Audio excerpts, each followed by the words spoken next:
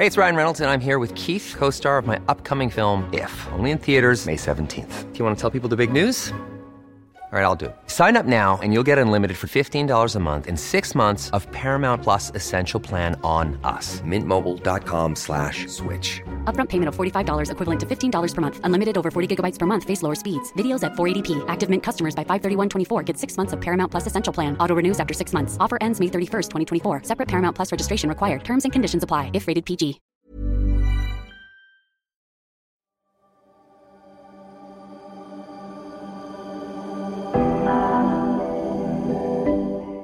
Magandang araw, ako po si Robbie Alampay, Puma-Podcast. This is episode 2 of season 2 of Tokhang sa Tokhang. Hi, I'm Gideon Lasco. I'm a medical doctor and a medical anthropologist. Since 2011, I've been studying drugs in the Philippines. I also edited the book Drugs and Philippine Society. In the last episode, we talked about the exhumation of Kian de los Santos, the digging up and re-autopsy of dozens of other drug war victims, and how all of that has dug up the questions that remain unanswered, the debates that will have to continue. In this episode, we continue our conversation by having a conversation with those who were left behind. We speak with some who say they are trying to move forward, not because they want to, but simply because they have many reasons to not wait for justice.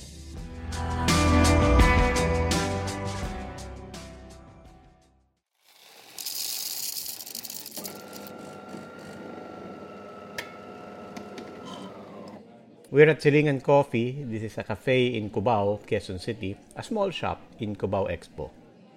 On one side of it, a lash studio, and then on the other side, there's a bar that's closed down. Baristas Carl and Sharon are serving us.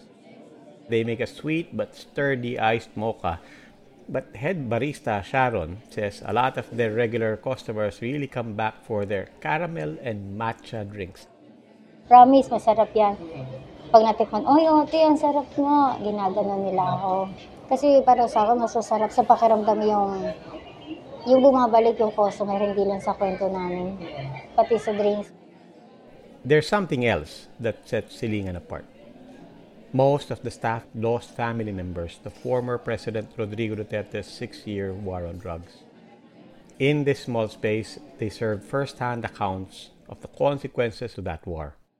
They lost family members. They requested we not mention their surnames. Part-timer ako dito, working student. So, yung nawala sa akin is mama ko, pati yung stepfather ko. One day in 2017, just a few months into the Duterte administration, police knocked on the door to Carl's home.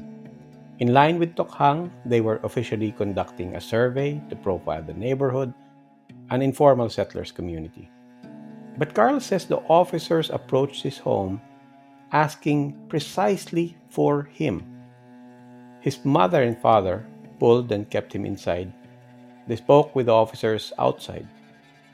2 tense hours later, Carl watched from their window as his parents reluctantly followed the officers walk away. Pagkatapos nun, ayun na yung nangyari na binalik nila yung stepfather ko pati yung mother ko na wala ng buhay. So, parang ang hirap paniwalaan kasi yung time na yun, ang dami pa namin mga plano na gusto. Siyempre, ka-graduate ko lang ng grade 10 nun. Sharon, Silingan's head barista, lost her brother, Christian, on November 2016, very early on in Duterte's term. Christian was only 20. Nag-iisa ko kasing kapatid yun. Sorry kasi wala kaming suspect. Wala, as in, wala. Kung baga, kami, nasa dilim pa rin kami hanggang ngayon.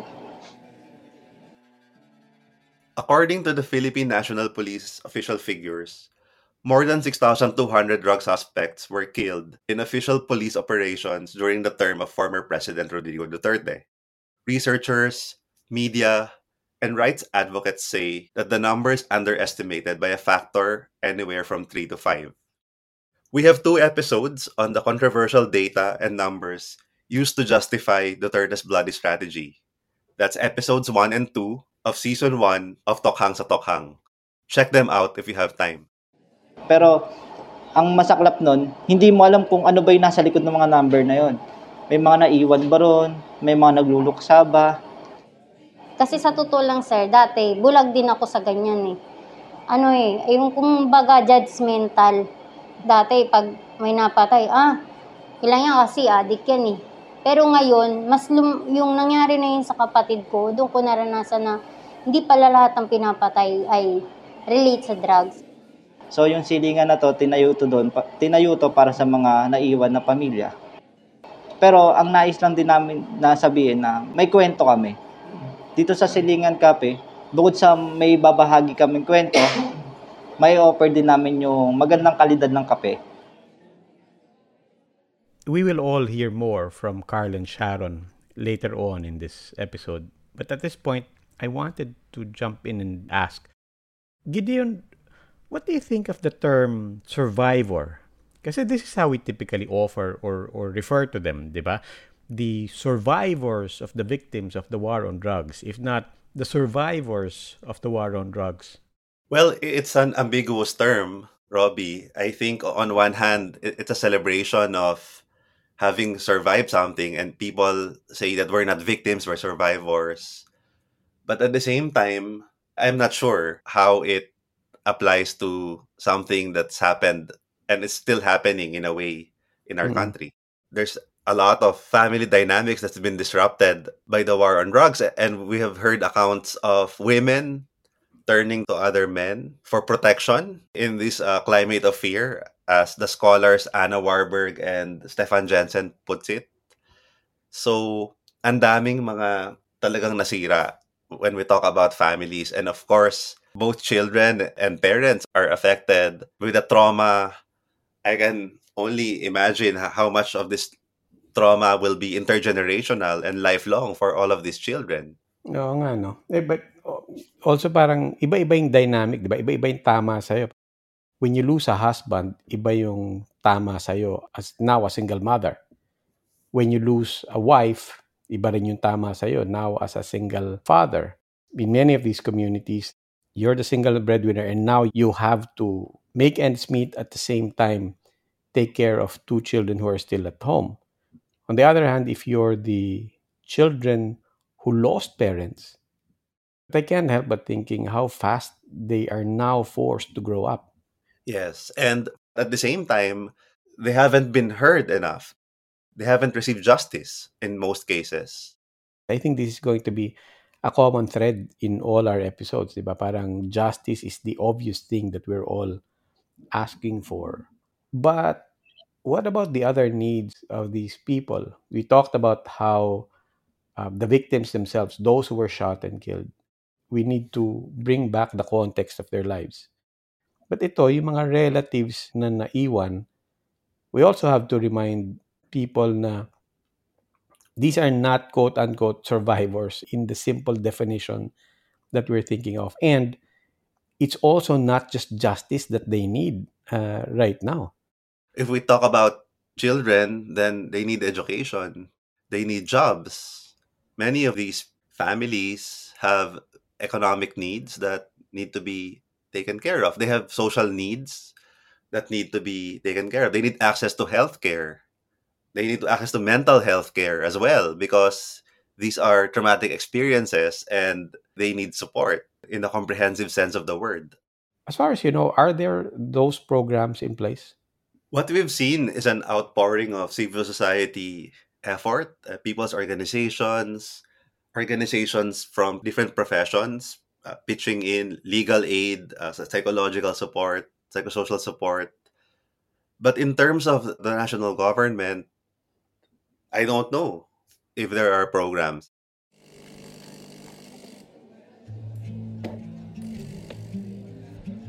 Silingan is a Bisaya word. It means neighbor. And the staff say the employment is important, but it's not as powerful as the support system and sense of community the cafe offers them. Itong Silingan, malaking tulong talaga sa unang-una financial. Bawat isa sa amin. Yung iba, di ba, nag-aaral. Sobrang laki ng tulong niya to sa amin. Hindi lang to skills, trabaho rin to eh. Tapos, yun nga, pa nagkikwentuhan kami, dun ko nalalaman na mas grabe pa yung iba. Oo. Sa totoo lang po, dito ko lang po talaga halos lahat nakilala yung may mga biktima rin ng AGK. Tapos alam mo yung may time na may bago nga kaming training din uli ngayon, taga ano siya, Nabotas, pero ngayon sa ano na siya, sa North Sagaray, sa Bulacan. Nakwento nga niya na 3 daw yung nabiktima sa kanya. Kaya sabi ko, grabe naman.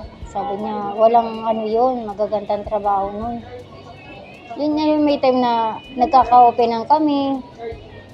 Yun lang yung maganda rito sa amin kasi hindi kami nagkakalayuan ng mga na-experience. Sabi ko nga dati, hindi ako nagkikwento regarding sa kapatid ko, ano nangyari sa kapatid ko.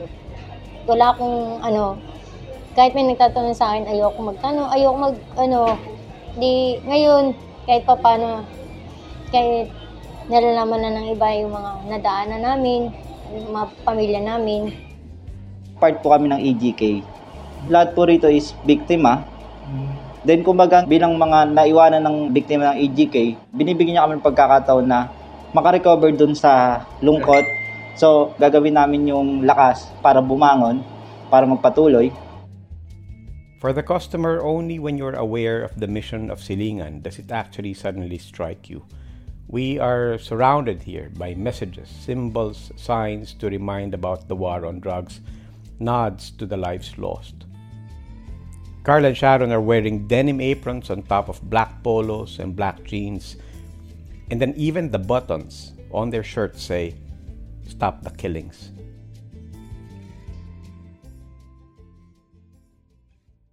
Painted there on the black staircase, it says, "It's not a war on illegal drugs, it's not an illegal war on drugs, and it's not even really a war on drugs, it is a war on the poor." Kasi sa totoo lang sir, maraming hindi nakakalam ng kwento ng AGK. As in, may time na may pumupunta rito, hindi nila alam yung kwento pa namin, hindi nila alam, nagkakape, tapos tatambay, tapos biglang nababasa tong type namin dito, tapos na ano sila yun dyan sa may hagdan, kaya hanggang minsan nagiging kakwentuhan na namin. Tapos yun, parang mas nakakatuwa kasi may time pa nga na taga ibang lugar, dinadayo talaga kami. Ay, ito pala yung Silingan, tinakita namin sa yung mga gano'n, tas mga karamihan dito nagpupunta sa mga estudyante, mga taga-UP, hanggang naging kaibigan namin. Another thing people then learn and realize, the wounding of the families left behind goes beyond their own persons. Outside of their own health, their own internal anguish, they are deprived of security and a sense of belonging in their own communities. Here, listen to Attorney Cristina Conti. She represents victims of the drug war as an accredited assistant to counsel before the International Criminal Court. For these mothers and family members, they have actually, in a way, lost everything already the moment their family members died. Not only have they lost a breadwinner, they've also lost some sort of social footing because they have been stigmatized as victims or targets of the war on drugs.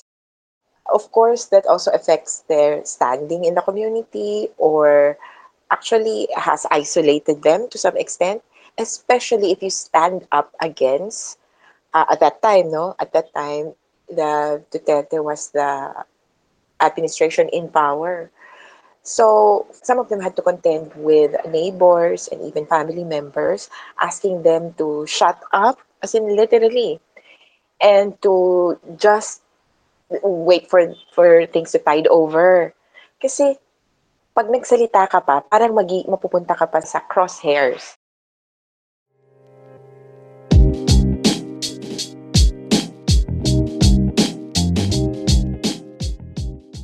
I can't help but imagine Carl and Sharon na they now go home to an incomplete family. And then on top of that, they also know that on their way to home, they're walking streets where they are still marked as a drug family. And alam nila na merong nanisi sa kanila, may nagbintang sa kanila. And so you not only come home to an incomplete family, but you go home into a barangay that does not trust you and that you do not trust. That's part of the cross that they carry. That's the burden. And that's the impact. That's the unexamined impact of Tokhang. Do you think there's such a thing as trauma at the barangay level?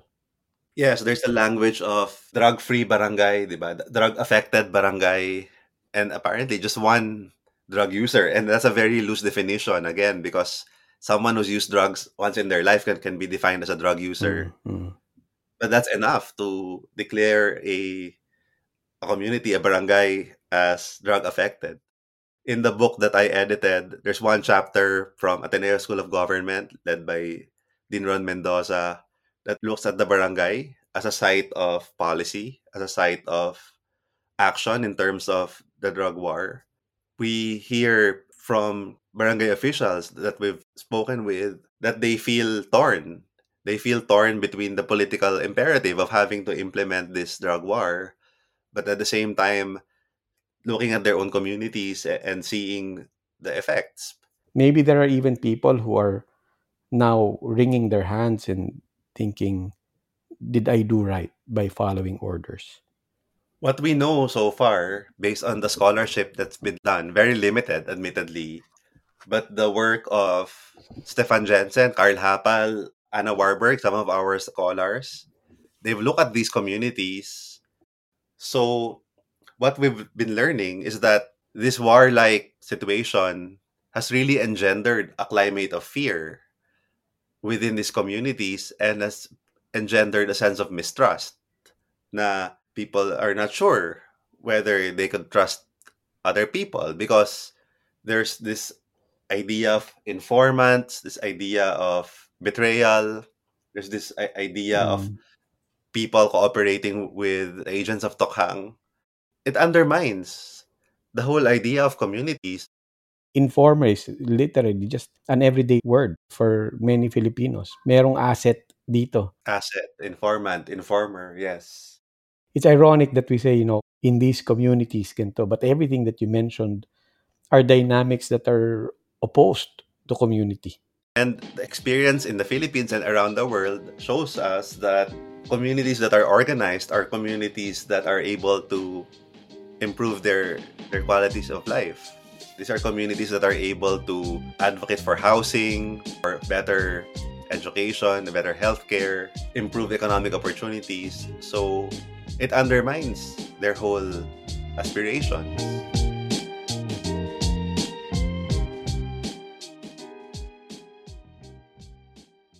We keep calling them the survivors or the surviving relatives. But those left behind were not only victims themselves, they continue to be victims. For no fault of their own, they will carry a cross for the rest of their lives. A wound that, right now, they say feels will never heal.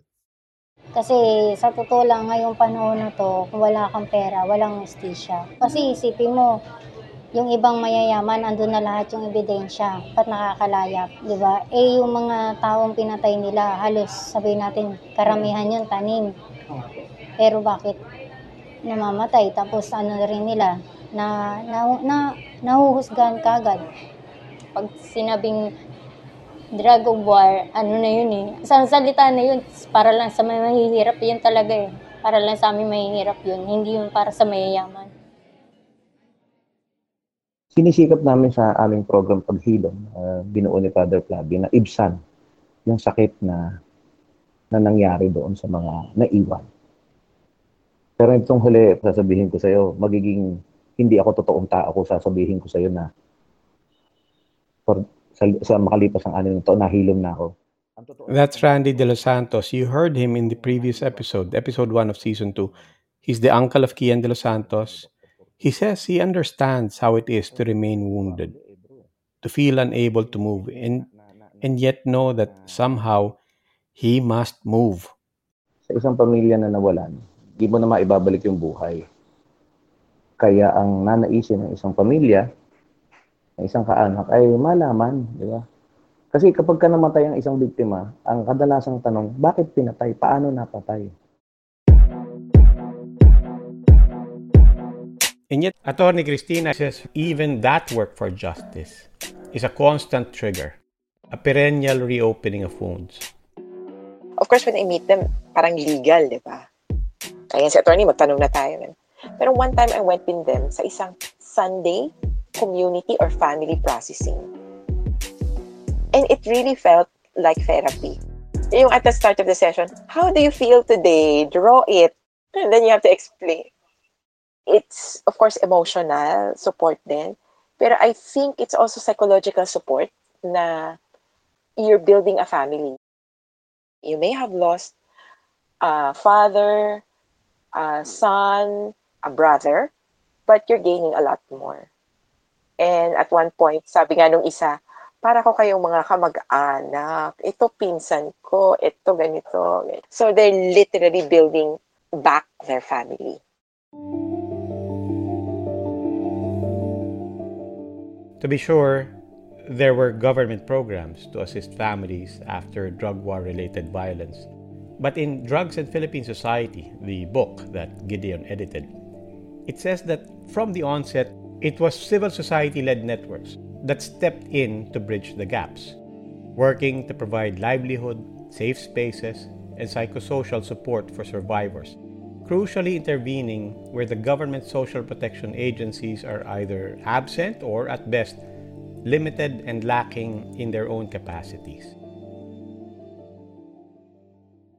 Here's Assistant Director Miramel Laksa of the Department of Social Welfare and Development in an interview with Puma Podcast.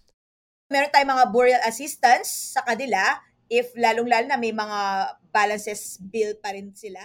Miramel says the DSWD has burial assistance, sustainable livelihood opportunities, and even educational grants. They also have community modules to try and address the stigma surrounding the drug users. Or possible din kasi they could be one of the beneficiaries of the 4Ps or the Pantawid Pamilyang Pilipino program. Pwede rin social pension for indigent senior citizens kung sila ay mga senior citizens na. Kasi 'di ba in a way, traumatized din sila doon sa nangyari doon sa kanilang family member But Miramel admits all of that is not enough and they don't have enough. Talking about government resources, hindi rin naman kasi ganun kalaki ang ating pondo. So very minimal lang din sila. So in as much as we want to accommodate all of them, in as much as we want to assist all of them, yan ang limitation natin basically. The fiscal limitation of the DSWD to provide them the assistance that they need.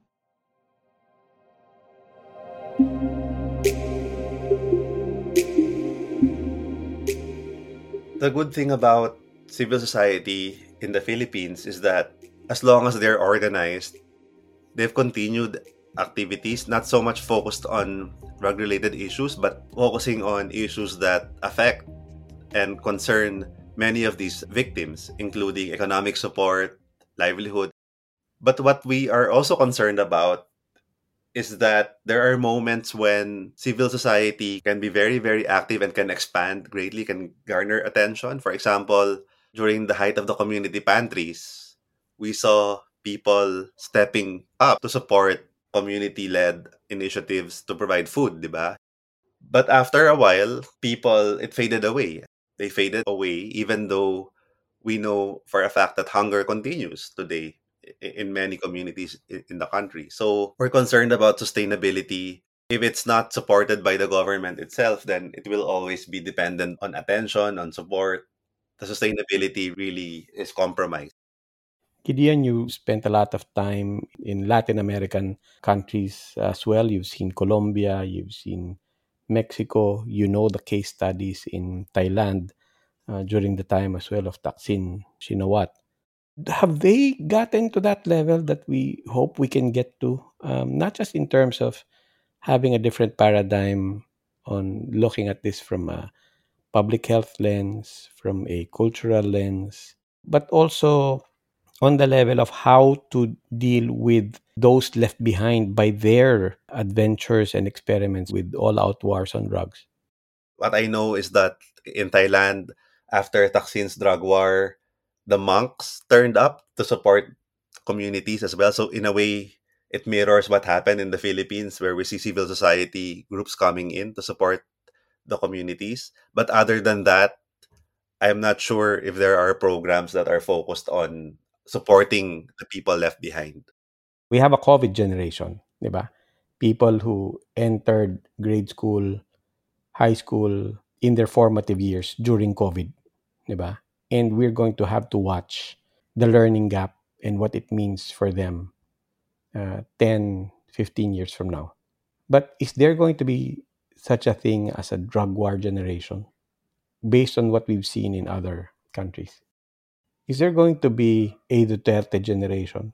We're looking at people who, like Carl and Sharon, who were young teens at most when the drug war happened, when they lost loved ones, and many people lost parents, and now they're forced to grow up.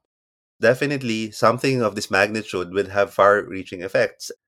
So in Paraguay, people were telling me the story of a war with their neighboring countries. And then they were mentioning that the dam was taken away from them, and some territories in the north were taken away from them. And 90% of the men died because of that war. The way it was recounted was very fresh and very detailed, very vivid. So I thought it happened recently, but it happened in the 19th century. And yet, for the people I spoke with, it was still very fresh in their minds.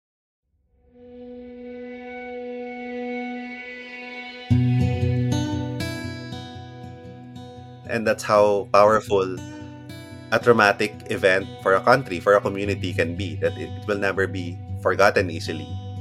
Parang pinapakita namin na bumabangon kami, umaabante kami, na hindi kami mag-i-stay doon. Oo, babalik-balikan namin yung kwento para malaman ng mga bata o yung mga pausbong na bagong henerasyon na yung EGK hindi siya magandang ehemplo noon. Then yung bawat namatay na yon, may mga pamilya na naiwan. Para sa akin, malalim na salita yung paghihilom. Pag sinabi yung paghihilom, ibig sabihin yung parang okay ka na sa mga nangyari. Ganon. Sa akin at saka sa pamilya namin, sa totoo lang, kahit hindi okay, kailangan maging okay kasi may mga taong nakasandal sa amin. Hindi kasi may iwasan yung sorry, pero may yun. Basta malalim yung paghilom na yun. Hindi naman madali kasing yun eh. Hindi madaling sabihin na okay kagad kami. Kailangan namin maging okay. Kasi may mga taong nakasandal sa amin. Yung mga mahal namin sa buhay.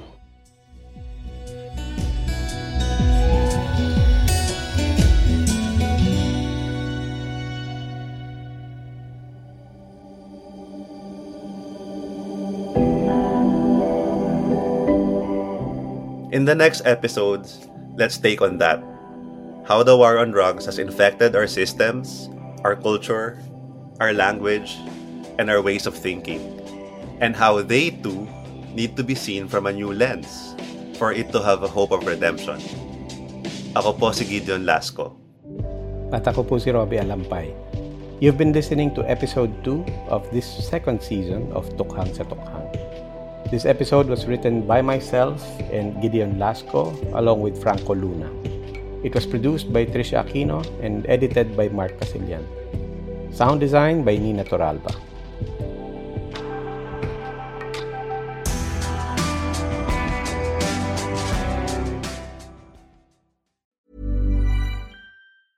Ever catch yourself eating the same flavorless dinner 3 days in a row? Dreaming of something better? Well, HelloFresh is your guilt-free dream come true, baby. It's me, Keke Palmer. Let's wake up those taste buds with hot, juicy pecan-crusted chicken or garlic butter shrimp scampi. Hello Fresh. Stop dreaming of all the delicious possibilities and dig in at HelloFresh.com. Let's get this dinner party started.